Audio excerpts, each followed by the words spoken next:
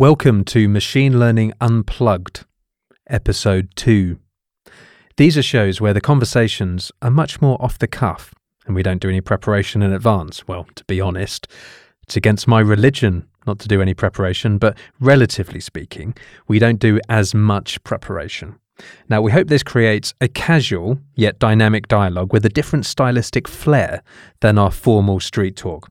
So I am Tim Scarf, and we also have Keith Duggar. Hello. And Walid Sabah as co-interviewers.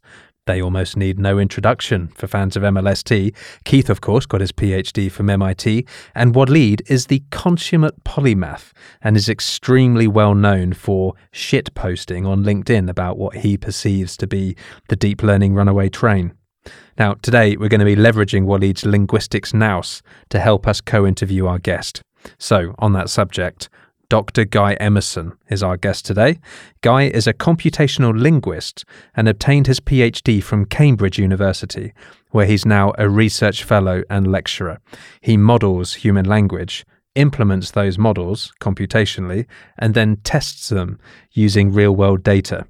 Guy is also an aficionado of ballroom and Latin dancing, which we'll let him get away with.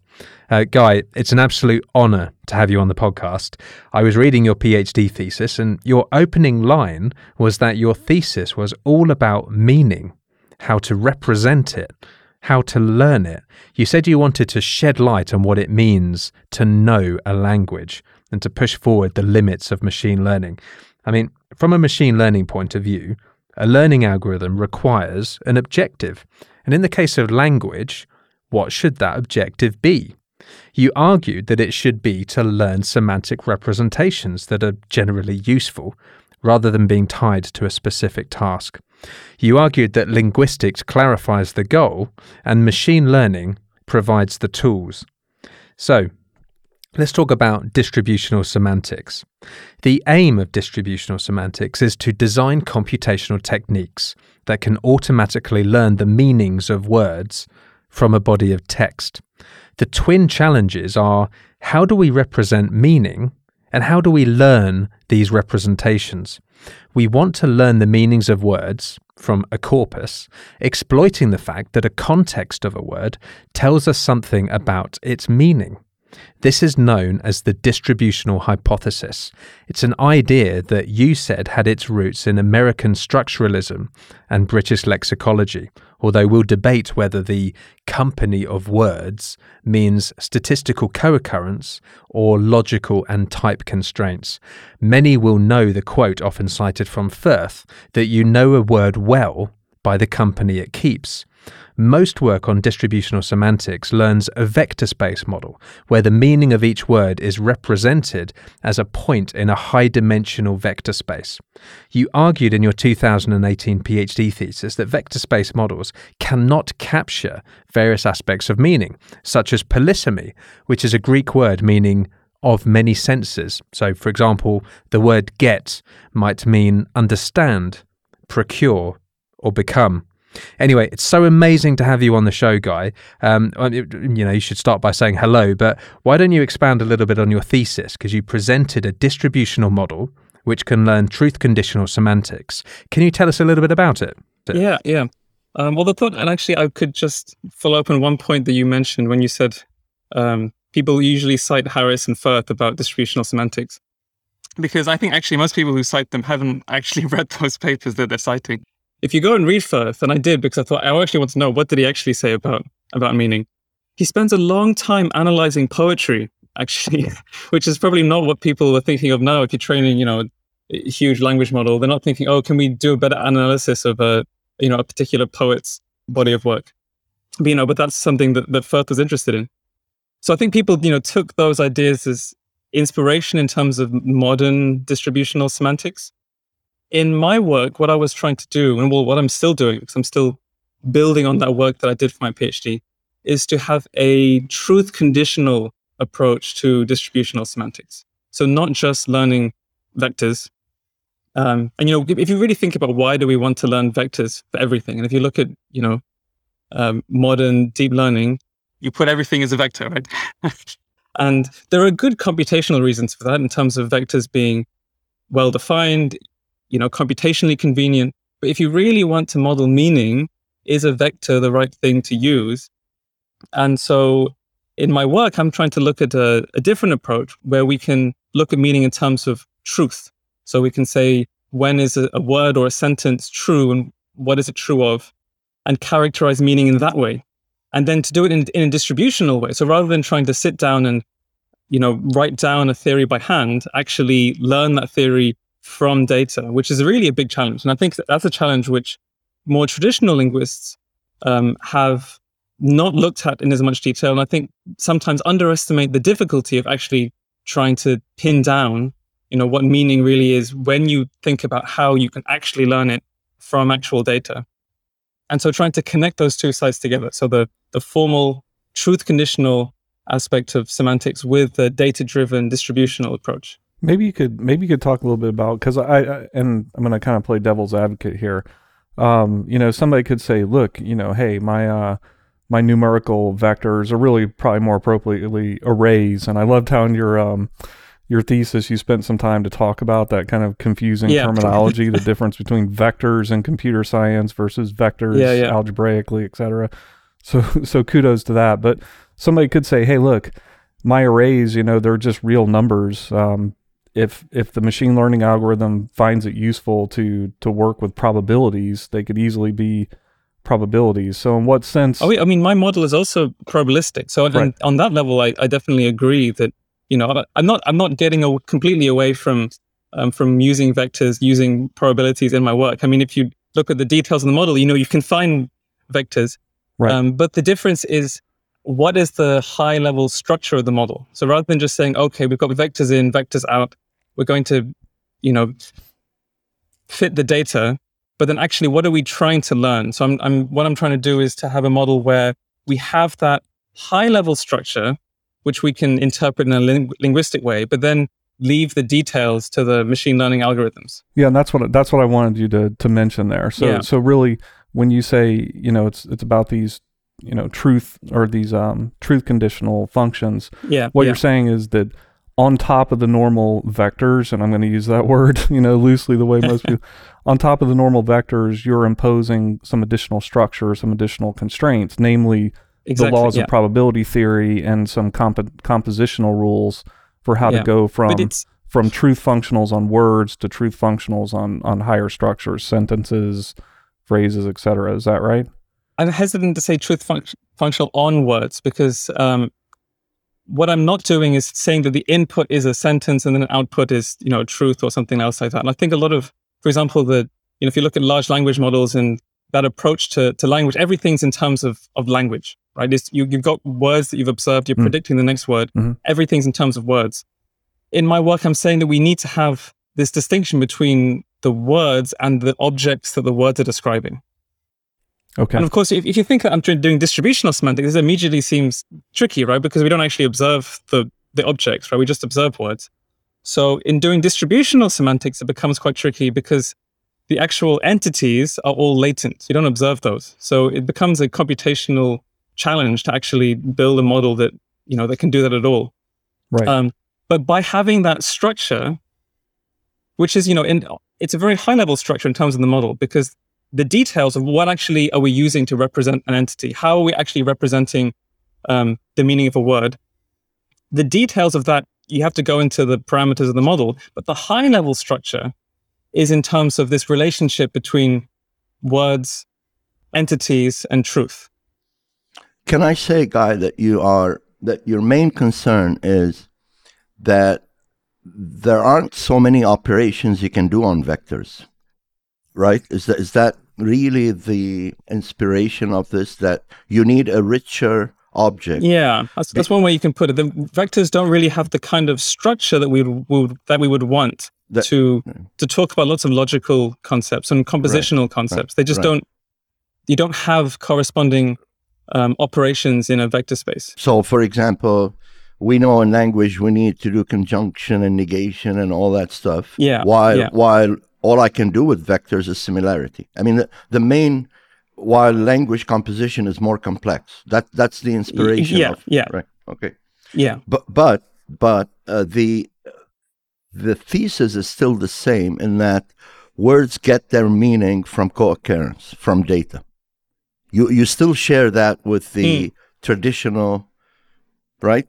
Well, I would say that you can't get 100% of the meaning purely from text. You do need to have some kind of, grounded context as well. So, Okay. A purely distributional model is not going to give a complete semantic model, because you do need to somehow get that connection to the real world, to the word. And this is where truth comes in the traditional truth conditional semantics. Like something has a meaning if I really understand how the word is. Well, right? Can we leave aside grounding for a little bit, because I definitely want to get into grounding with you a bit later, but I think we can stay within the context that Walid brought up, which is, so the distributional learning on text. Do you still believe that it's the case that everything that can be learned from the text, so forget about other grounding material, but everything that can be learned from the text can be learned by co-occurrence, or are there even longer range, or less statistical relationships that are going to be missed? Well, I guess it depends a bit on how you're defining co-occurrence. If you just mean co-occurrence in a word window, then I would say no, that's not going to be enough, because you do have, longer distance connections within a text. So even within one sentence, right, you can have long distance dependencies. Within a document, you're going to have, relationships within the text that are maybe less formalized, but as are still there. That latter part, I haven't even begun to put that in my model. I'm just looking, within one sentence in terms of what I've actually implemented in my work. But, I'm aware of that bigger picture, that even looking at the, syntactic and semantic relations within a sentence is not going to be the complete picture in terms of what you could learn from text. Okay. No matter how large the corpus. So when it comes to the size of the text, I think here is an area where you can see a difference in research goals between different researchers. So, you see these huge language models being trained now, which are trained on such enormous corpora that it's orders of magnitude larger than a human's experience in their whole lifetime in terms of the amount of language data. Oh, much more. Right, it's orders of magnitude more. And so from the point of view of trying to model human language, you could say, well, actually, these huge language models just are not realistic. They're not going to be able to tell us something about how humans learn language, because no human is going to learn from 1,000 lifetimes of data, right? So, whether we want to learn models using that size of corpus, that really depends on what your research goals are. And for me, I'm not interested in training these supermassive language models, because that is not going to tell me something about human language learning. Well, so maybe since we talked about grounding, I guess we can go ahead and jump into that. And so just let me try and set this up, and you can tell me where, if anywhere, I go wrong for our listeners here, which is, so on the one hand, you have this corpus of text, and you do the distributional learning to learn what you can from that corpus of text. As we just discussed, that's not all there is, to learning the meaning of those words. So for example, as a human being, you learn by somebody saying ball, and they're holding a ball in front of you and you see it. And so you have all this other sensory data, and your observations about the world, which is in your brain, is forming this, more composite model of informational sources. And so in the study of linguistics, this idea is called grounding, which is, let's take the meaning that we have from distributional learning, but we still have to map that somehow to things in the real world or whatnot. And that's the process of grounding. Is that correct? Yeah. Okay. Yeah. And so when I was reading your thesis about grounding, I think one thing that really struck me about the way you presented it there, and something I'm not a big fan of, honestly, is it was presented as like very black and white, very binary. Like if I do some distributional learning, and that distributional learning comes up with, let's just say, whatever, a set of vectors, concepts, something another, and then when I want to ground them, I want to map that to, say, real world entities. It was presented in this way that every single distributional concept 100% has to map to something in the real world. And I don't get why. Like, why can't I have a partial mapping? Why can't I have 90% of my distributional concepts map to the real world, physical entities, whatever, and then 10% map purely to linguistic concepts themselves. Like, why does it have to be every single distributional feature has to map to a physical one? I guess the question would then be what is in that 10%? If it's something like a syntactic property, it's just telling you about, how the word should combine with other words in terms of, word order or something like that, then I would say that's something you could learn from the distributional data, which isn't going to be grounded, right? That's not a semantic property if you have something like word order. But I think all of the semantics should somehow be grounded. Now, it might be in quite an indirect way. I'm not saying that everything in the semantics needs to be grounded, as in you can directly point to a real world feature and say, that is the exact feature. Because obviously then we've got abstract concepts. Right? Yeah, exactly. How do we ground like this conversation, concept? For example. Right. I mean, we're communicating with each other, right? And we're not actually pointing to physical things and having this conversation. Right. And I think there are some big questions about what it means to ground an abstract concept. But I think that needs to be something which we have a more positive answer for, rather than just saying, we have some distributional features which are not directly grounded. I think we should have some kind of explanation or some theory of how we can represent abstract concepts in a way that ultimately does connect to the real world. Because, we humans are entities in the real world. We somehow learn all of our concepts with the real world. How do we build up from, more concrete concepts and eventually get to more abstract concepts? And I think that's a difficult question. I'm not saying I've got the answer to that, but I think that's something we should try to do and aim to do. Yeah, I was just thinking that it seems quite related to the binding problem in AI. When we spoke to Jeff Hawkins, he said that because all of the cortical cells deal with complete objects, that was how it solved the binding problem, rather than having to figure out how all of these low-level primitives linked to abstract categories. But Walid on chat just said that you think it's more related to embodiment. But I agree with Guy. I agree with Guy. Whenever we talk about grounding and embodiment, and it has to be connected to physical sensory input, we forget a huge part of our linguistic communication, which is abstract concepts. I mean, how do you embody or ground friendship or the notion of leadership? We know what a leader is, but do you sense it? Do you observe it? So that's a huge question that it has to do with emergence, probably what Guy was talking about, is how do we... Yeah, I think it was connected to that, yeah. Right. How do we, from the primitive physical concepts, how do abstract concepts emerge? Metaphorical mappings or whatever there is in language, we don't know. But right, but I think what worried me in some parts of your thesis was that, for example, if a method, like let's say one traditional way of grounding was, or to try and link distributional learning with sensory learning, was I do my distributional learning, I get a set of, vector values, concepts, whatever, and then I do sensory learning, whether it's image recognition, who cares, and then I try to find correlations between those vectors, if you will. Yeah. And it said in there, well, we have no guarantee that every single one of our elements of the distributional vector will correlate with, with some sensory thing. And I don't think that should be a big concern because, in point of fact, every single one of them will probably have a non-zero correlation. It may be epsilon, like it may have a correlation of 0.00001, but I think that that's okay. Like it's okay to have partial grounding because look, and you're kind of got some Bayesian concepts in your thesis too. And if you're a Bayesian, you don't worry about that because down the road you may get some additional data which you can then add into your analysis, and you may get stronger correlations with that new data and those other things. So it's all provisional, it's all fractional, it's all partial. Like, why are we worried about methods if they don't give absolute, correlations for every single element with a particular data set? Okay, so I think that there's two things I would say to that. One is that if we're just hoping that by having more data, then we're eventually going to be able to correlate it.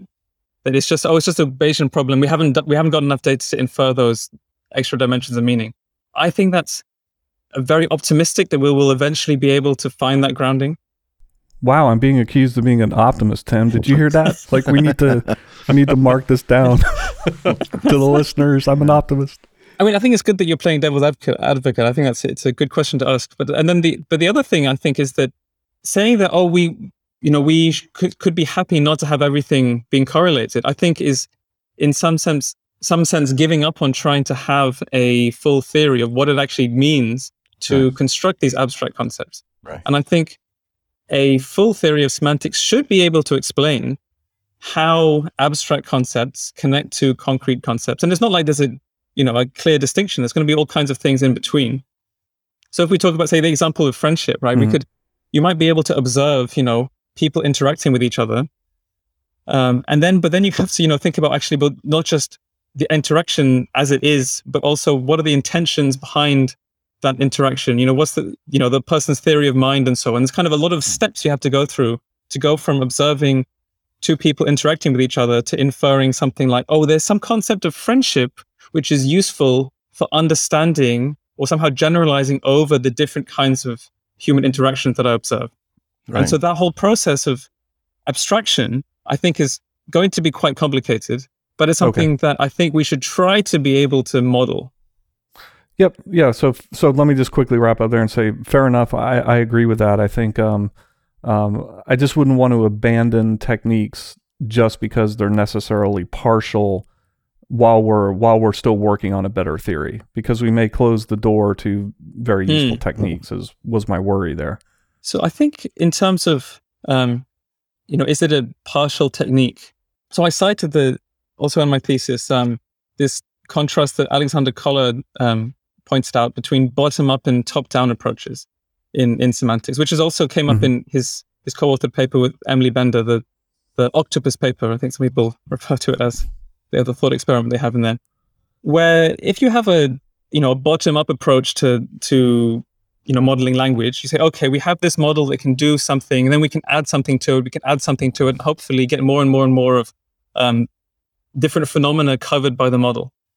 And I think that's the kind of the prototypical approach that you see in NLP is, okay, here's my model. Now what can I add to it? But the opposite approach, or the top-down approach, is to say, what is language? What am I trying to model? Now, how can I get a theory that will get me to that end goal? Right. That big goal. What's the linguistic phenomena I'm trying to explain? And which brings me to the question. I love where this is going, because when you said NLP, we mean NLP as it's done now, because it wasn't always the case. We used to study linguistic phenomena and try to explain them, not bottom up. But and some of us still do. But here's my question. I think the missing elephant in the room here is all of language learned, or is there some innate part that because it's related to bottom up and top down? Because if you look at the work of George Lakoff and his metaphorical mappings in language, how we built all this abstract space in language, which is all metaphorical maps from physical stuff, that whole thing is based on templates. I can't see that they are learned, no matter how much corpora you process. We're not going to learn that the contained in relationship is a transitive relationship. That's not learned. Do you see some innate part to language that it's just not learnable bottom up? There's some innate structure that we come equipped with. Like we have a visual system in our brain. We have a language module. That's Chomsky's hierarchy, that language is a biological organ. But without being a Chomskyan, I'm not a Chomskyan, but he equates language with vision. In other words, it's biological. We have a language module, which is not empty. We don't come in blank slate and we learn language from bottom up. Children don't learn everything. I think this is ultimately an empirical question, right? How much is innate and how much is learned? And I think this is somewhere where machine learning approaches can say something interesting scientifically, because if we can say that actually for a very generic class of algorithms, something is learnable, then we don't need to postulate that it's innate, right? We can say, actually, this is just a general property which is learnable from the data.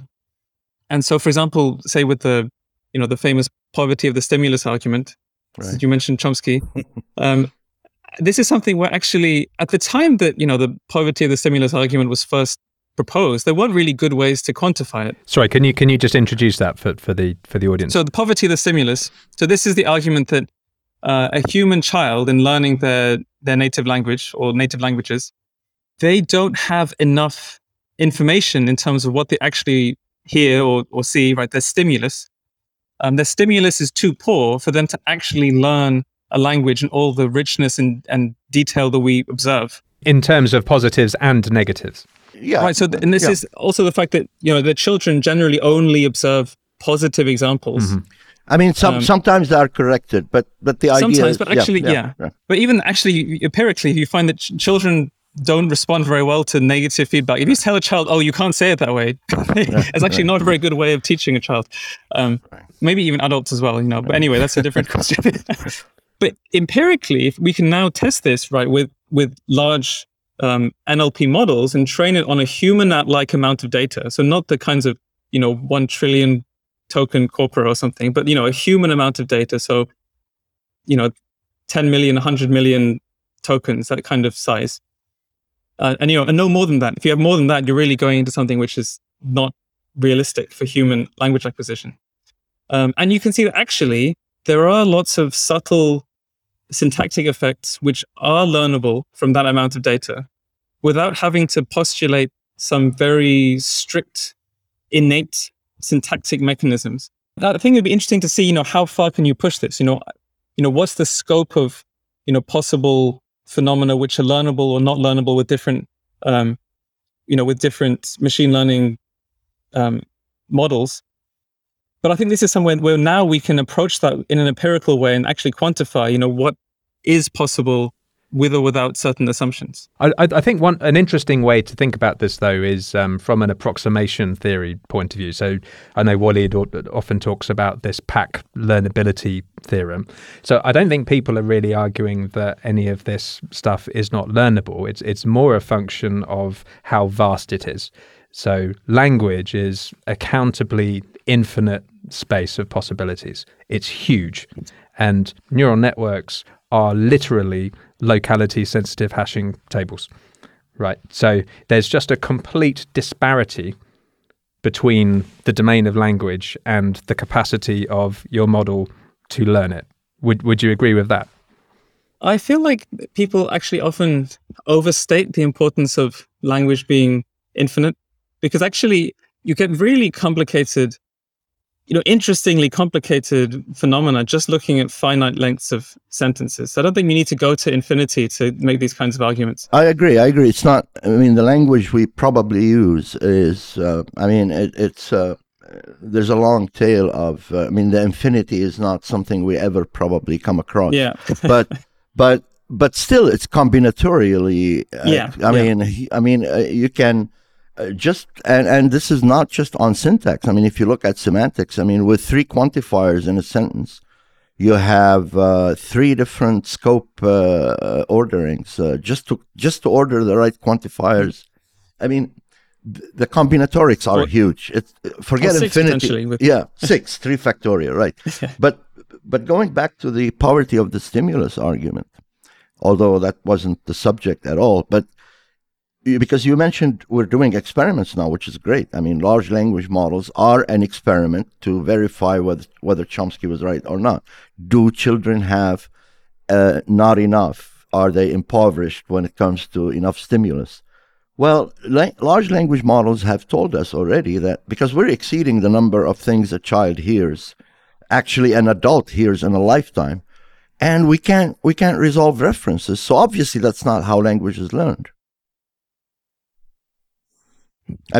So if it comes to resolving, obviously is a strong word, but I would say when I said that there's experiments showing that certain phenomena are learnable, I feel like something like co-reference is a much harder problem because that does tap into world knowledge.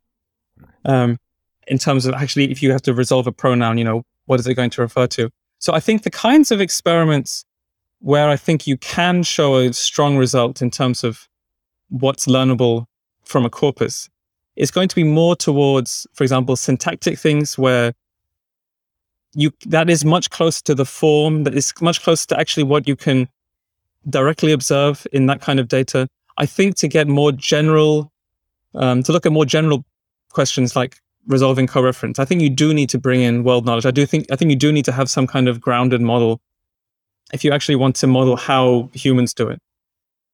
Yeah, and I think Wally, you and I sometimes get into this because what you've been talking about really is the context of the individual. So, like, is an individual human being learning something versus is it already, given to them, encoded in them, whatever? That's one learning context. I also often look at the learning context of life in general, evolution in general, species in general, and therefore I consider, all the encoding that's in our DNA was learned by that larger process, right? Because in fact it did evolve. I mean, so I think sometimes this is where it gets a bit, confusing, but I think it's what Guy just said is almost obviously true, which is that text alone, and I know, Wally, you make this point all the time, text alone is not complete.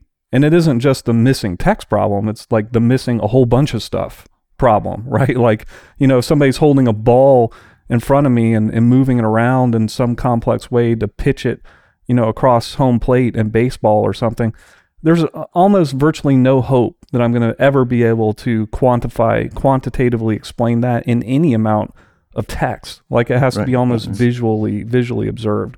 When I say it's not all learned, look, the whatever is in our genetics is probably, the argument on the other side could be we're trying to simulate millions of years of evolution with learning, so we will get billion, there, right? A billion, yeah, right. But even with billions, there are things that, and I'm going to get to something that I discovered just yesterday that Guy wrote, which is of interest to me. The innateness that I talk about is stuff that we don't learn in the sense that they are given to us one shot. We don't have a choice to learn them because that's the way they are. So there's an interesting phenomenon in language, and I was pleased to see Guy wrote a paper about that with colleagues on adjective ordering restrictions. It's an amazing phenomena. I'll tell you why, because we talked about can you give an example for the listeners, because right. It is very interesting. So it's very natural for us to say John bought a beautiful red car. We don't say John bought a red beautiful car, and the examples are infinite. I mean, it looks awkward if I say it the other way around. And this phenomena is called adjective ordering restrictions. And apparently it's universal. In other words, it's language agnostic and it's culture agnostic. It's just and that's what got me interested in it, because it told me that problem should shed some light on the inner language, the cognitive aspect of it. Now, it's amazing that, because it's universal, it can't be learned individually, or unless so there's some innate aspect to language that is universal. And when we say universal, right there, scientifically, we're saying it's not individually learned. Well, no, I agree with you on that, but it was encoded by evolution into people. So, for example, if every single microchip I build interprets integers as big Indian, obviously, if I feed it little Indian data, like there's going to be a problem. But I think the point you're making though is that and what did you call it again? Adjective ordering restrictions, right? What's really curious about that is the cognitive kind of insights that gives you. So if you two could talk about that, it would be pretty cool. So there's an interesting line of research at the moment, which is trying to explain adjective ordering preferences and other kinds of ordering phenomenon in terms of communicative efficiency. Now, I don't know whether this is going to go... It's big Indian, little Indian. Right, also it's a bit like that. So I don't know how far this line of research is going to go. Is it going to be able to explain all of the variation? But even if it explains some of the variation, I think that's interesting. If we can explain the fact that you would have a certain order because of wanting to put something earlier in the sentence, either because it's easier to produce or it's easier for the other person to understand, that could be one way that you can get this kind of phenomenon without it being directly innate or even directly learned. It's something that even if you learned an unordered language, you might start to produce it in an ordered way. Another way you can try to explain this kind of phenomenon is in terms of not human evolution, but in terms of language evolution, in terms of how a language gets passed on from generation to generation, and it changes a little bit with each generation. And you can try to model what's a more stable language. So it might be that the language ends up changing into a certain form, which is not necessarily a product of our genes in terms of our innate learning, but it's a result of the combination of that with the way that we learn language, the way that we learn it and then pass it down to the next generation. But what if now it's my turn to be a devil's advocate? What if there is an explanation, right, to this phenomena across languages that is so systematic, right, and it has to do with some formal mechanism? Then that would imply innateness, right? Mm. I mean, for example, I'll give you, and I'll send you a paper afterwards. It could be related to some strongly typed structure, ontological structure underneath, that says physical always dominates abstract, and so there's a type system that is consistent with how we do casting in even programming language. It's consistent with everything we know in mathematics. So suppose that explains it. That would be amazing, right? That language, there's a system underneath, which is a formal system that subconsciously we follow. We have no choice. That's my interest in this problem, because I think it would be very interesting if we can shed light on how human cognition works in terms of because it could be that all of these things are relevant, that we have some of the ordering preferences come from some deep cognitive some deep cognitive setup in terms of how we naturally, innately conceptualize the world. Some of it could come from how language gets passed down generation to generation. Some of it could come from trying to be efficient in our communication. And Right. all of these things are going to play a role. And I think it's going to be an empirical question of trying to work out, where do we draw the line? How can we quantify the contributions of these different factors?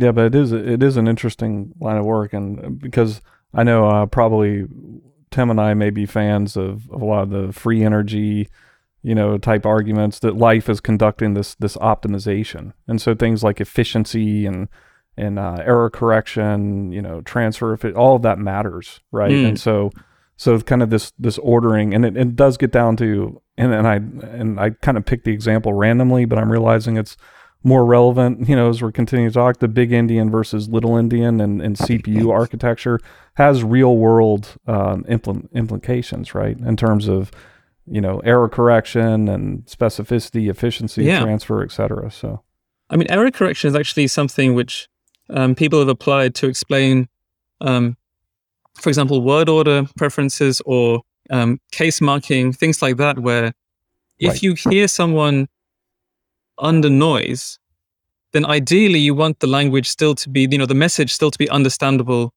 even if you have some amount of noise. So robustness to noise is one argument that you might prefer a language to have some structure over another structure. right.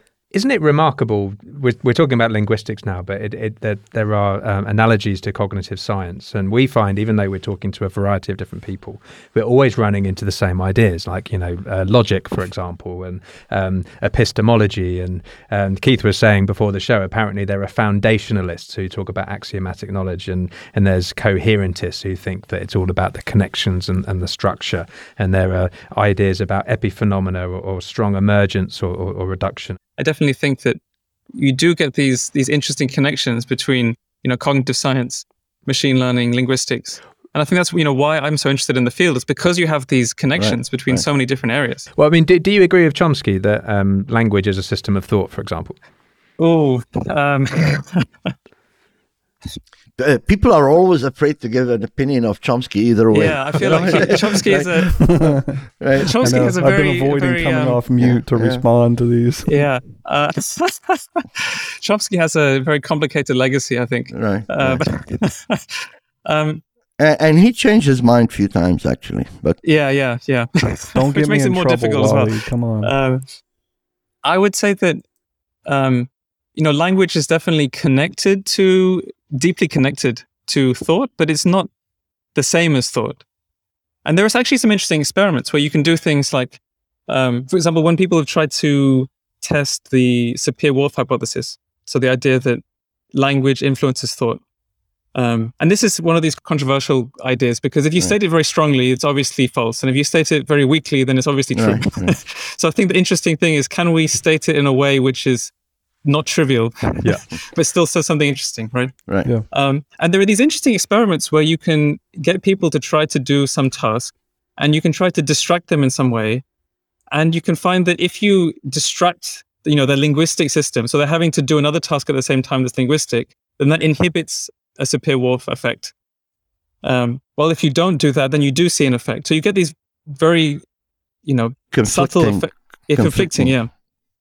And so from this kind of experiment, you can see that the way that language connects to general cognitive behavior is actually quite complicated, because it's deeply tied to some aspects of cognition, but it's not that all aspects of cognition are linguistic. This is what I was going to say. I mean, we obviously think about things that are not linguistic in nature. I mean, when I'm playing chess, I'm thinking, but I'm not sure I'm thinking in language. But you do agree that language was the medium of transmitting thoughts. I mean, so it's a subset. It's not, we think about many other things. Not all thought is linguistic, I agree.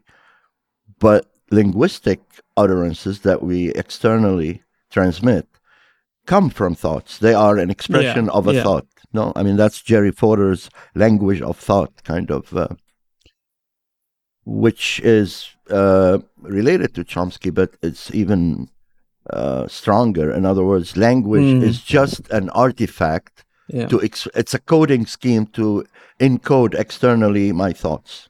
Right, that's it. I'd say that's another person with a complicated legacy, I would say. Yeah. And actually, I'm afraid of criticizing Fodor more than Chomsky.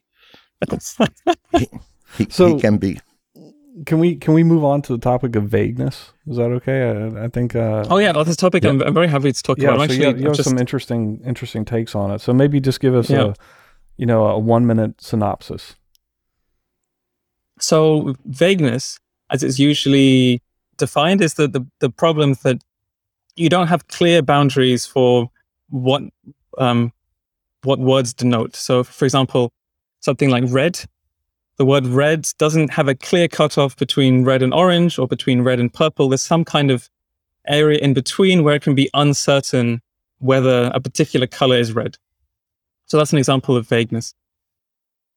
And so there's previous work, so not my own work, that has analyzed vagueness in terms of a probabilistic approach to meaning. So saying that actually, rather than having a clear true-false value for every sentence, we could have a probability of a sentence being true. So if I say this is red, there could be some probability that's true.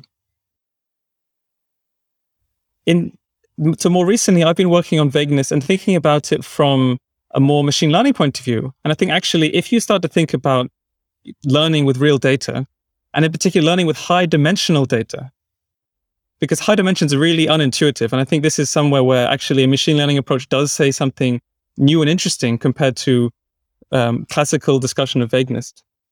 If you have a really high dimensional space and you're trying to learn a concept like, what is red?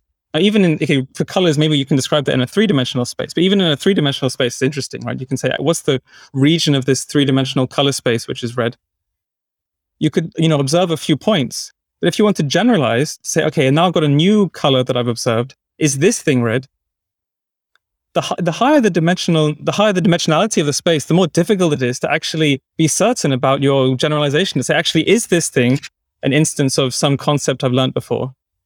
And the real world is high dimensional. I don't think we can really argue against that. So actually, when we have to learn concepts in a high dimensional space, we're bound to get vagueness, because there's just no way that we could observe enough data to really nail down a precise concept.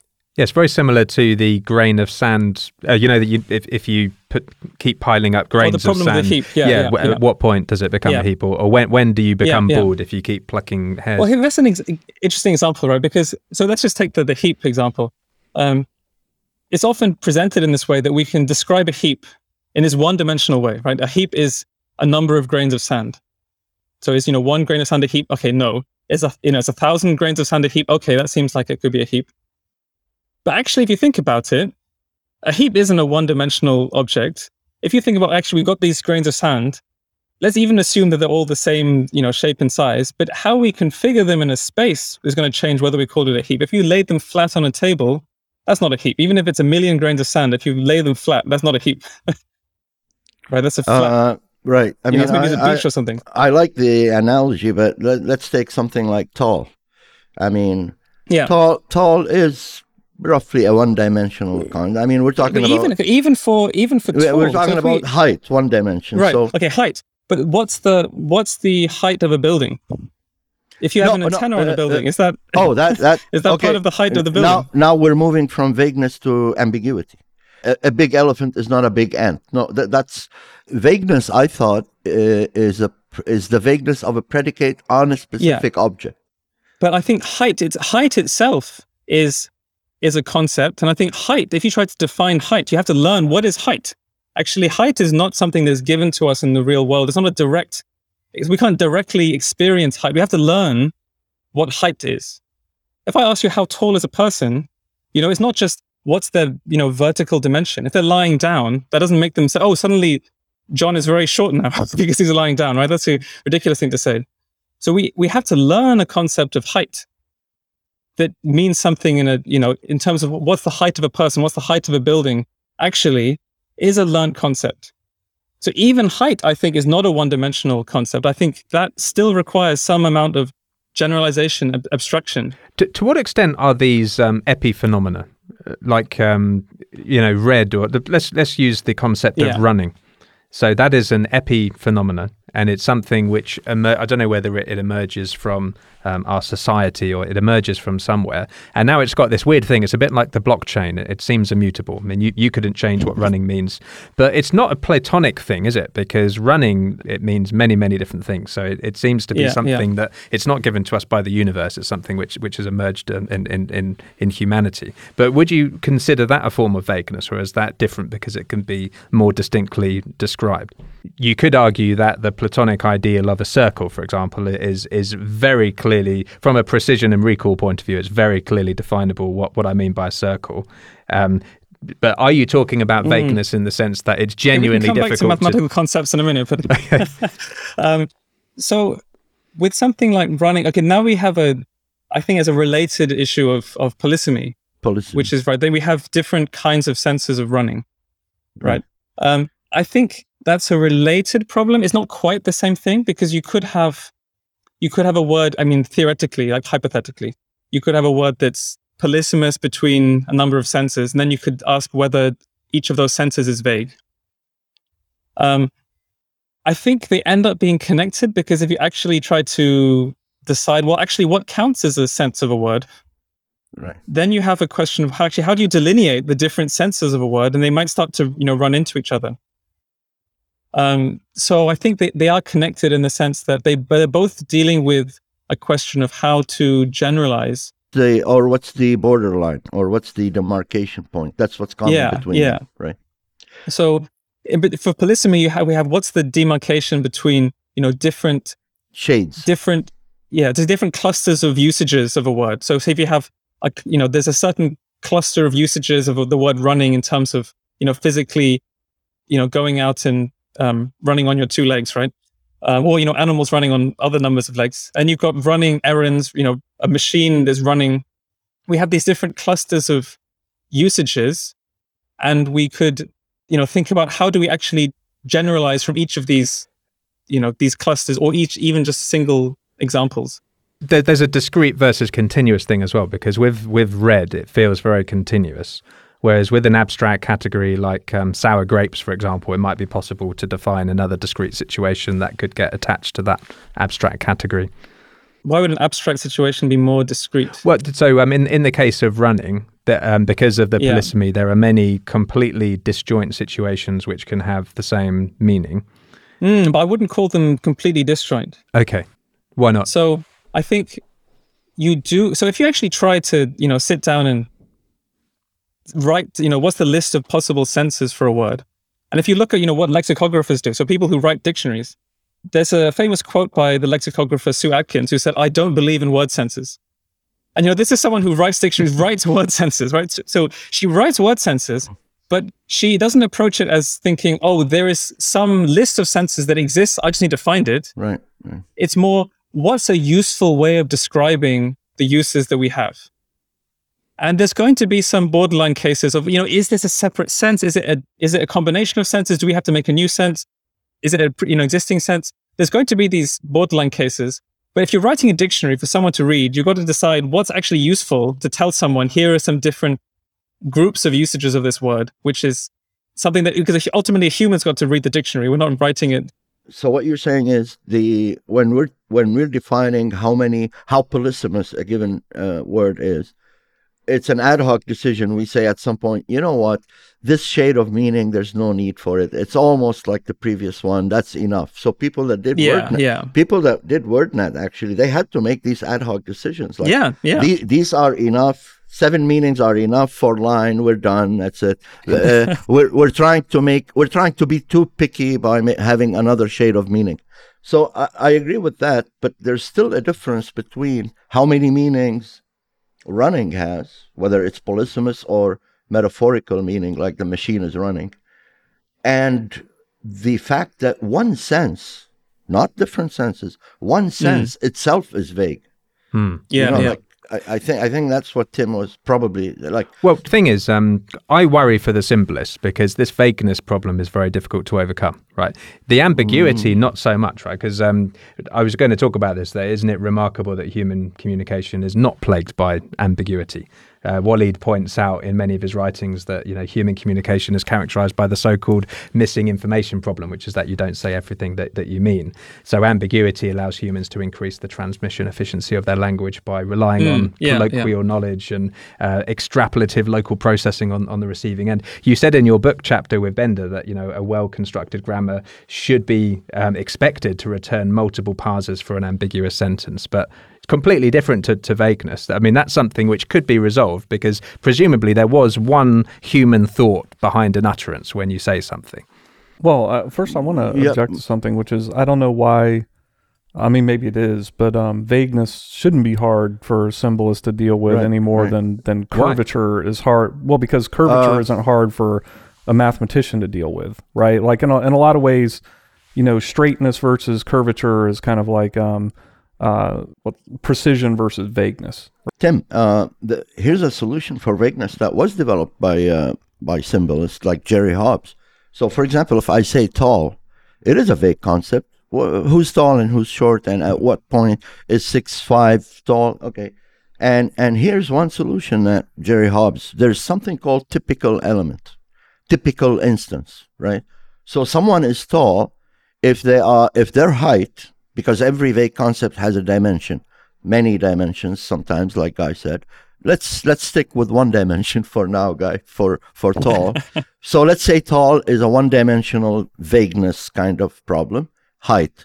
So someone is tall if their height is greater than or equal to the average height of a typical element. So there are ways to deal with it, and it does a good job. I mean, someone is, you know what I mean? Someone is bright if they are smarter than the average IQ person. So we say, so there's a typicality, there's a typical, they call it in cognitive science, prototypical concepts. There's a prototype, right? And if you're tall, if your height is higher or equal. So there are ways to deal with it. I don't know if if I could add two things to that. So on the topic of prototypes, I think that's one way that you could define a kind of, in a funny way, a prototypical one-sense concept. Right. Would be a prototypical concept just has, a core idea, which is the best example of that. And then if you're closer to it, it's a better example of that. Right. A polysemous concept doesn't have a single prototype. Right. That's the difference. Right. And so you can have a polysemous concept which you have to describe in some way that's more complicated than having a prototype. Now, whether that's a small finite number of prototypes or whether it's something that's altogether, more fuzzy than that, I think that's an interesting question. Yeah, but that's one way we could think about, what does it mean for something to be polysemous? Yeah, I mean, from my perspective, and I only maybe a couple months ago was I told I really needed to research, vagueness more, because up until that point, and I think still now, from my perspective, the epistemic kind of viewpoint, which is just to embrace probability, kind of resolves all these problems. Like I still haven't seen yet any good or any convincing for me objection to just understanding that almost all knowledge and, categories, etc., are probabilistic. I mean, sure, there are exceptions to that rule, and that's fine. We have certain mathematical concepts that are quite, precise and well defined. But it seems to me in your thesis, you've kind of wholesale embraced this probabilistic, viewpoint as well, not only for vagueness, but other, useful things. And what I thought was really interesting was this argument about the dimensionality.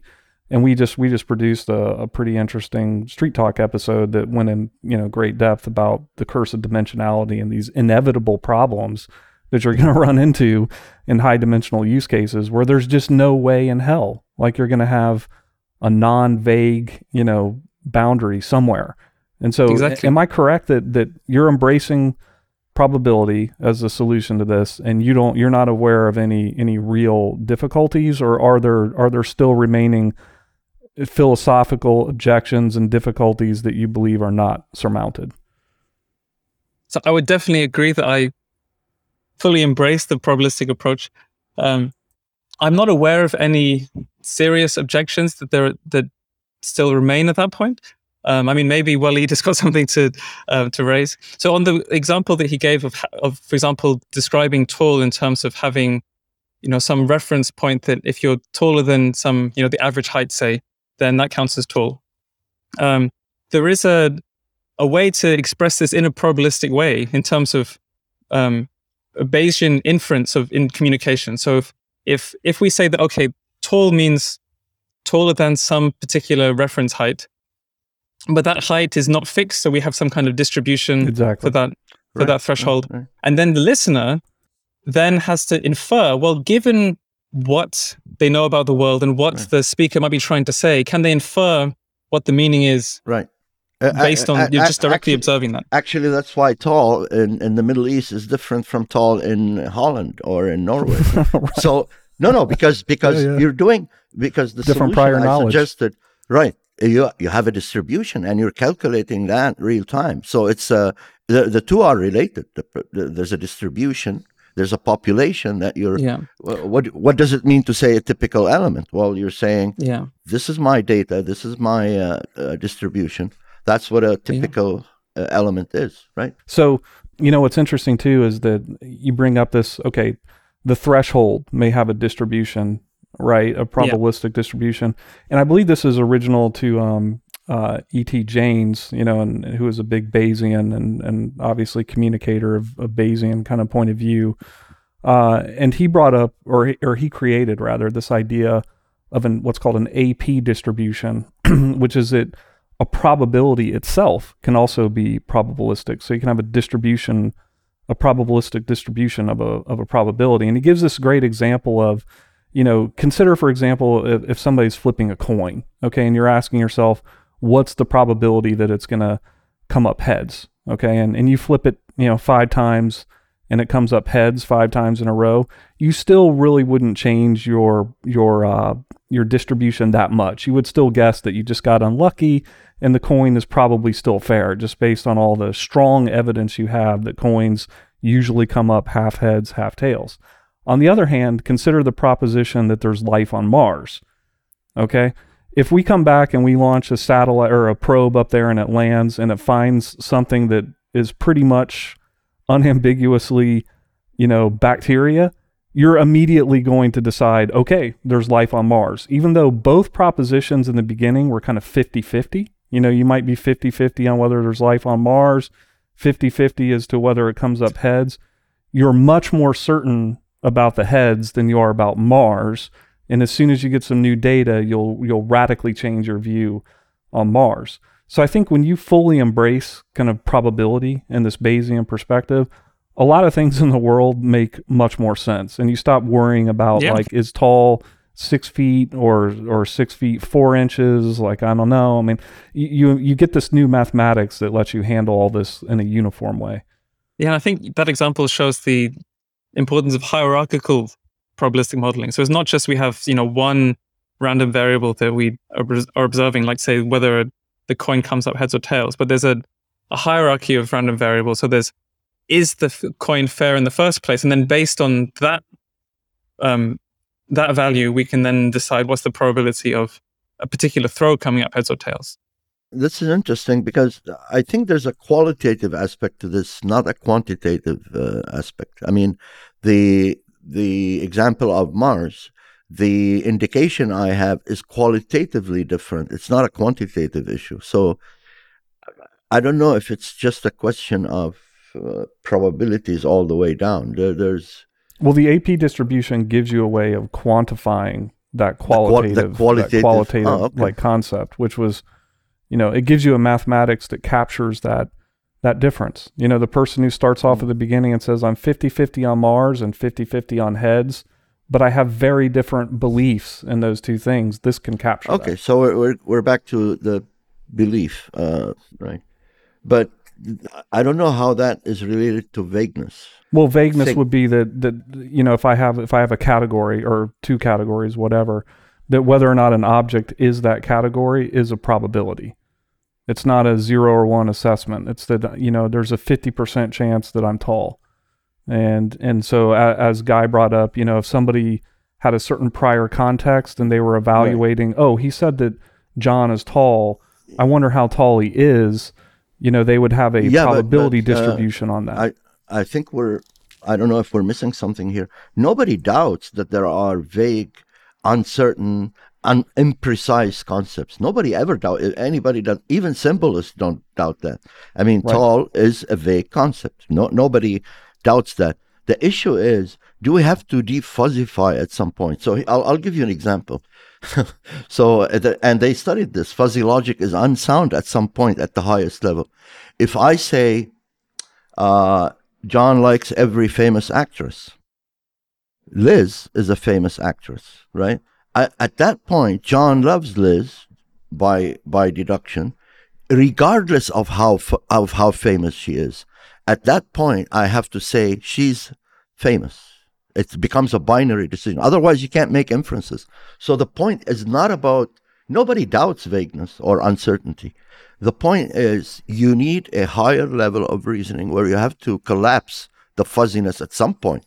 There's a fork. I disagree. So Bayesian would just continue working with probability distributions from start to finish. They would never, ever put in a threshold or discretize until it reaches a decision point.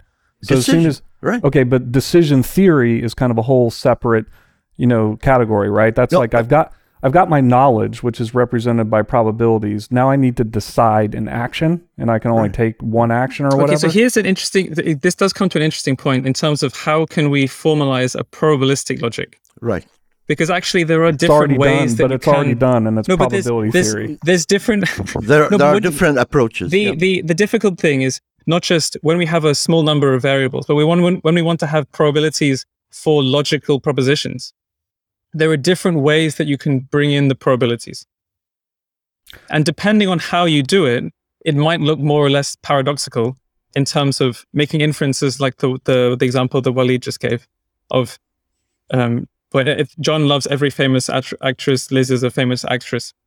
Right? If we want to do that inference, how do we set up the probabilistic logic so that we can actually get an answer out for that question? Right.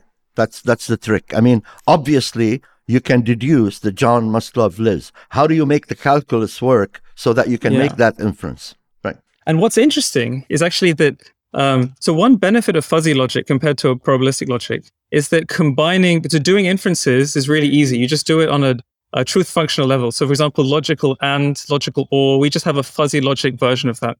It's very easy to push it through. With probabilities, it actually gets very tricky because if you start thinking about the joint distribution of all the different logical propositions you could have, this just becomes completely intractable very, very quickly. Right. Belief networks tried to do that, but yeah. Well, the only problem with probabilistic graphical models is you have to design the bloody things. Right, exactly. So this is an interesting thing that I found in my work is that if you do want to set up a probabilistic logic and you want to scale it up so that you can deal with, sentences that humans actually use in practice, you start to get completely intractable models. No, I do want to just slightly object to something, which is, so first of all, there is only one mathematically sound generalization of logic, and that is probability theory. Now, as you point out, like, it does create these intractable problems, and so all these other fuzzy logics are hacks. Okay, they're hacks on the one true sound probability theory to try to come up with things that are more tractable, but that's why they run into these consistency problems, paradoxes, yada yada. So I do want to just set that goalpost, which is, look, we have the one true mathematical solution to this, and all probability theories are isomorphic, to the one that we're familiar with, which is conditional probability theory with the sum and product rule and probabilities right, so I agree with, bounded to 0 and 1. I agree with that part. But the question is still, so just to make it more concrete, if we define a logical language, so we have all the logical symbols we want to use in the language, the syntactic rules for combining them. So we have our set of logical propositions. And for each logical proposition, we have a true or false value. And so now we have to define a joint distribution over all combinations of truth values. And so that's the goal. And the question is, can we do that in a feasible way? Well, so look, so there is the one true way to do it, which is the sum and product rule. This is. So, but I did just want to make it clear for the listeners, which is, now we're talking about how can we actually engineer something that we can do in practice. And I'm 100% on board with you, which is it's an intractable problem. It's very difficult. People come up with, different solutions to it. But I just want to quell the idea that we don't have a consistent mathematical framework. Yeah. That's not true. We don't have a consistent set of hacked rules that we can actually compute. Right. I mean, for me, look, nobody is questioning that probability theory is a sound mathematical framework. Okay, because it agrees with logic. It's a generalization. It agrees with set theory and all of that. I mean, and is an intersection. All these things are consistent. The probability theory is a valid science. Nobody's doubting. The issue is not this. The issue is, can we use it to model human type reasoning without getting into funny stuff, because people have worked on that. Right. You're not going to get into funny stuff, but you may get into things you can't compute. So if you want to say, can we use it to tractably model, then I would say, okay, I get you. That's difficult and open question. But this is somewhere where I think there are interesting things that we get if we try to think about the tractability. Because if we look at, for example, quantified expressions like, every mammal has 4 legs, or, whatever you want to say. That one's not true if you say humans have 2 legs. If you have every X is a Y or some X is a Y, trying to do this quantification, if we have a probabilistic logic, becomes very, very expensive. Right. Especially if not only do you have to do this quantification, but if every single X and Y you have to consider has a vague concept behind it. So you've got a probability of everything being an X and a probability of everything being a Y. How do we actually do this quantification? It becomes very, very expensive. Understood. Yeah. So if you then take generic sentences, so not every X is a Y, but something like birds fly, or ducks lay eggs, where there's no overt quantifier. Now, these kinds of sentences have this what seems like a weird paradox, in that you have, on the one hand, they seem much harder to define in a formal logic. Like if you say every duck lays eggs, we can say, oh, we can exactly know how to compute whether that's true or false. If you just say ducks lay eggs, now does that mean every duck lays eggs, or some ducks lay eggs, or most ducks lay eggs? And actually, if you think about it, you realize, well, hang on, actually male ducks don't lay eggs, and baby ducklings don't lay eggs. So actually, it's a minority of ducks that lay eggs, and yet somehow it's completely natural to say ducks lay eggs. And so somehow we have this weird, what seems like a paradox between, on the one hand, it's harder to define what it means precisely, and on the other, they're much more natural in terms of children pick up generic sentences much earlier than explicit quantifiers. Adults process generics much faster than explicit quantifiers. But this makes sense if you have a probabilistic logic where they're actually computationally simpler to calculate, where you don't have to do this very expensive calculation marginalizing out a huge number of random variables. And actually, you can have a much simpler calculation for a generic sentence. And so this is where it does matter how you set up the logic, because we're going away from a classical logic. We're saying that actually this doesn't correspond to a classical quantifier like for all or there exists. Right. Yeah, and that's probably why, it was probably similar efficiency considerations that caused the brain to develop in such a way that it has all these cognitive biases and kind of errors of reasoning that happen, perhaps. Yeah, although the question is whether when you go all the way down to the base layer that there is actually a solid semantic foundation or whether that fuzziness remains. On the subject of this, I wanted to talk a little bit about grammar engineering because we've been talking a lot about vectors and distributional semantics and stuff like that. And I know I'm talking to a linguist here, and you're interested in much richer data structures. So a couple of questions about your long tail of large-scale grammars, which you spoke about in your recent book chapter with Professor Emily Bender last year. It was called Computational Linguistics and Grammar Engineering. So you illustrated the landscape of computational work in head-driven phrase structure grammars, which is a bit of a mouthful. So these are generative grammars. They're used as yes, it is. Indeed, they're used as rich data structures to represent syntactic language. They have a rich type hierarchy, which you thought would make them very robust over time. And you said in the book chapter that you appreciated the clear separation of the formalism from the overarching linguistic theory and the ability for the formalism to model what we're going to call long-tail peripheral phenomena as well as core phenomena. So most implemented grammars are built with the goal of handling naturally occurring text, which means they'll be able to handle a wide variety of linguistic phenomena that are not always treated in the theoretical syntactic work. So can you give us a little bit of background? Well, and specifically, if you wouldn't mind, so I'm familiar with, the context-free grammar, whatever that you might learn like in a CS course. Can you just explain what exactly the relationship to that in a head-driven phrase structure grammar is? Yeah, so head-driven phrase structure grammar uses a typed feature structure formalism. And so as Tim just mentioned, the formalism itself is Turing complete. So you could in principle write a grammar which could calculate, any computable language. Okay, so it's a larger class than CFGs and yes, definitely. And so is it context sensitive as well, or? No, it's Turing complete. In the full formalism is Turing complete. Yeah. But in practice, you're not going to use the full Turing completeness. I mean, I think it would be a bad idea to try to use the full Turing completeness. So this is that distinction between what's in the formalism and what is actually in a particular grammar. Right. If you're trying to, model a particular language.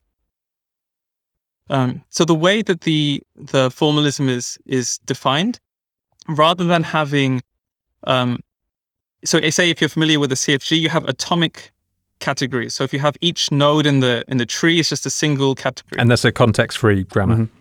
That's a kind of context-free grammar. Yep.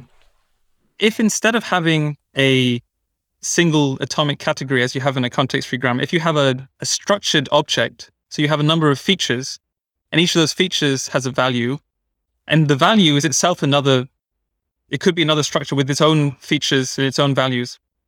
So what you actually have is it's a directed acyclic graph where each node has some type and each edge has a feature. And so you have this richer structure to represent each node in that phrase structure tree. So that's so it's head-driven phrase structure grammar. So we're still using this phrase structure.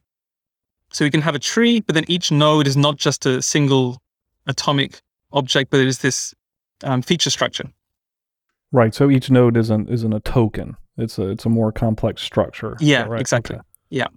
And by using this more complex structure, this is useful even if you don't have to go to the full Turing completeness to see the usefulness of this. It's useful, for example, if you want to decompose something. For example, if you want to look at a verb in terms of it's got a tense and it has to agree with the subject in terms of its person and number. The verb might have a certain number of objects. So you have all this kind of structure, which you can then specify in a more independent way, rather than just saying, oh, well, we have one non-terminal node, which just has a specific category, which has to encode all the information. We can break it up into these smaller parts. And so even if you have even if you wanted to describe a context-free language, you could do it using this more this richer formalism, so that you could have a much simpler grammar to describe exactly the same language, even though it's a context-free grammar. Interesting. You can describe it in a much more efficient way. And so from a linguistic point of view, you can state generalizations more easily. So for example, if anyone's ever looked at the grammars for programming languages, they sort of have to introduce all these kind of hacked intermediate tokens, which can then expand into something that would kind of be collapsed into a more efficient way to represent kind of branching alternatives rather than kind of hacking all these intermediate nodes. Is it something like that? Yeah, something like that. Yeah. Okay, but I mean, one of the things here is we want to have a rich and structured way to represent semantic meaning in language, and you talk about this really interesting long tail phenomenon of linguistic phenomena, I suppose. So it's very similar in neural networks. We also have this long tail, and most of the capacity in a neural network is wasted learning the kind of the low frequency attributes, which are the things that hardly ever come up because they're just really weird. But you said that when working with actual data in large scale grammars, it quickly becomes apparent just how long this long tail of peripheral phenomena. Yeah. So you gave this really interesting example just to bring it to life. You said, it is incumbent on you to speak plainly. And you said it was an example of a low frequency type, which requires an expletive it subject, an obligatory up-on prepositional phrase complement, an infinitival verb phrase complement, which establishes a control relation between the object of on and the verb phrase's missing subject. So that's just one example of this linguistic template. I mean, how many are there? How can we reason about this? I mean, these are really, there's a lot of these templates. So I have to say that this isn't an example that I came up with myself. So this was from the English resource grammar, which has been developed over many years now. The person who's had the most, the main architect of the grammar is Dan Flickinger. And so Emily Bender's worked with him for many years. I was the junior author on this paper with Emily. But that example sort of shows the vast diversity in what's called argument structure. So how a verb can combine with its different arguments. And so you might, in an introductory course, learn that, okay, a verb could be intransitive or transitive or ditransitive. And you have a few examples of these. So then you could write, a context-free grammar that has these different verbal types. And this would cover a lot of examples. You can get a long way with a relatively small number of different what are called subcategorization frames. So how a verb can combine with its different arguments. But actually, when you look at a big corpus, and linguists are often interested in that long tail, they're not happy to just get, we've covered 95% of the sentences. Actually, we want to cover it as much as we can. And if you look at this long tail and you find examples like it is incumbent upon you to speak plainly, that actually this has a very specific requirement in terms of what it combines with.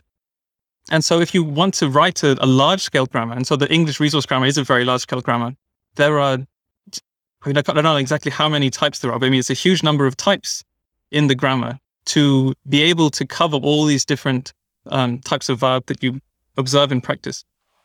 Okay, that's fascinating because what I love about this as a computer scientist is that the deep learning approach is very much a black box, and this is a very principled way of going about doing it. But you do say, though, that you can still apply probabilistic approaches almost as a second pass. So there are many ambiguous pass trees that might come from such a grammar, and then you can start to apply some supervised learning and so on that second stage. So do you think that is the way forward? I think that's part of the way forward. I think, in the long term, it would be great if we had a way to induce this kind of grammar rather than having to sit down and, write all the rules by hand. The reason that, that this has been done is because it's really difficult to induce the rules in a way that's precise enough that actually it does it what we want it to. There is work on trying to induce grammars in a more principled way. So not just a large language model, but in a way that actually we can say very precisely what's the kind of structure we have, in a way that you have very, very clear generalizations, very clear predictions about what is grammatical or ungrammatical. Now you might argue, okay, maybe there are some cases where we don't want to have a exactly binary prediction, but still to have a model where we can have this very clear structure, I think in the long run it would be great to. And there's ongoing work on trying to induce this kind of thing. So, for example, taking the grammar as a starting point, we could say, well, can we have a model that can produce these structures without having to use exactly the typed feature structures that I mentioned before? Do we have to use exactly that structure in order to derive the semantic structures that the grammar produces, or can we derive them in a different way? So there's work, for example, on using hyperridge replacement grammars, which is a fancy kind of expanded version of trying to use graphs instead of having rather than working with trees, we can work with graphs, and I'm trying to use other approaches that might be able to derive the same kinds of relations that the grammar produces. Fascinating. Yeah, because I'm just reading some notes you actually quoted. There was a paper in 2002 by Tortonova that said on the ambiguity thing, roughly half of the ambiguity in the Redwoods tree bank was lexical and the other half was syntactic. And apparently they were showing that combining the semantic and syntactic information was useful for reducing the ambiguity. But I'm just trying to get my head around just how much of a big problem this is, because there's the ambiguity problem. We were talking earlier about the possibly the combinatorial. I don't know whether you'd prefer to use the word combinatorial or infinite blow up of language. But as I say, there's a lot of structure to it. There's a long tail. There's so much structure to it. So there must be a route out of this. Yeah, and I think that's somewhere where we kind of have to rely on computational techniques because it is combinatorial. It's just really difficult to do this kind of work with pen and paper. You just miss so much of the possible predictions that the model would make.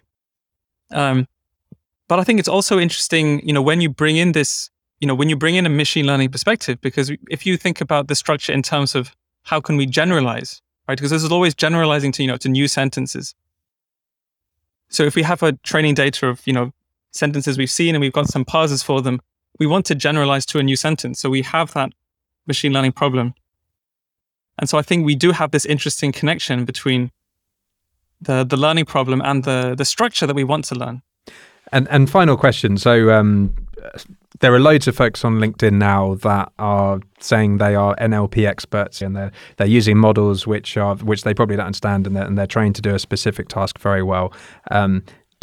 What's your view on that? Do you think that it's something that we should be concerned about? I mean, I'm not on LinkedIn myself, so I don't have first-hand experience of what people are saying. I mean, there's definitely a huge growth in the field. I think there is a potential danger in terms of whether people understand in terms of applying it in practice, whether people understand, what are the strengths and weaknesses of these models. Because there's definitely huge improvements that have been made, with these, say, large language models. We haven't talked about them that much in this. I mean, little bit we've talked about them, but not that much in this conversation. Because, I've been talking more about, how to model human language use, human language acquisition. if we're trying to think about practical tasks where we don't actually necessarily need to worry about, how humans do something with language, but we want to just build a system that can do something, then I think we need to be really careful about questions which are not necessarily technical questions, like how do we apply the Hugging Face library, or how do you train the model, but actually questions about methodology. Are you certain about what the model is actually capable of? Error analysis, questions of what's the transparency of the model, fairness, what are the kinds of predictions the model is going to make, and how is that going to have a real world impact?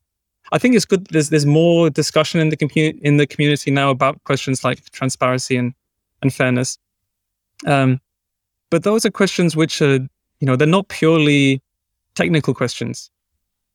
I think Kate Crawford put it very well when she said that bias is a social issue first and a technical issue second.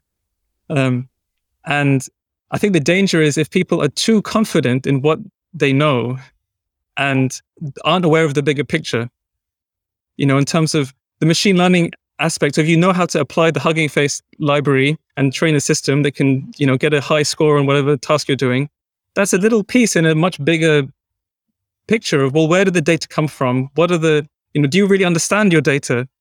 What's the system actually going to be used for after that? What's the impact of that? What's the ways that it could go wrong? Because, every system is going to go wrong at some point.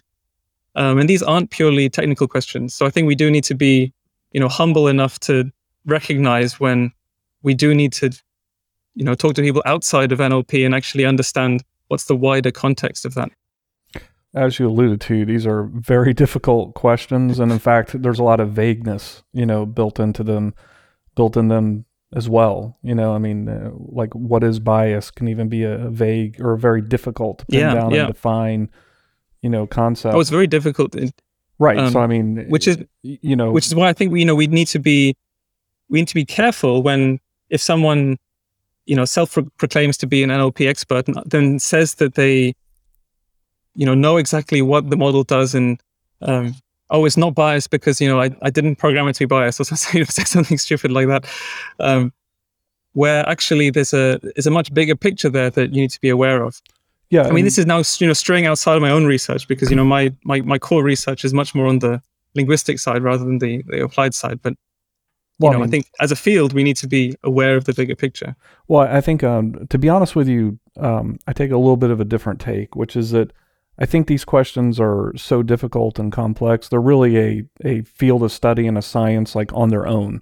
And I'm doubtful that a person who may legitimately be an expert in NLP, I'm doubtful that they actually, that a typical human being has time to develop the expertise necessary to evaluate their work in that broader context. Like I think what's going to happen in the future is we're going to go, like, for example, I don't do my own legal advice. I go to an attorney when I need legal advice, right? And I probably shouldn't even be doing my own tax accounting. I should probably have an accountant doing that, although TurboTax, helps a lot. I think what we're going to have is a profession and tool sets that make it easier for people to evaluate the impact of their work or potential, pitfalls, and maybe say, hey, like, university, can you please submit this experimental design for, whatever we want to call it, AI ethics review or something, because based on this tool, like, I'm not sure that there might be, problems with this data set.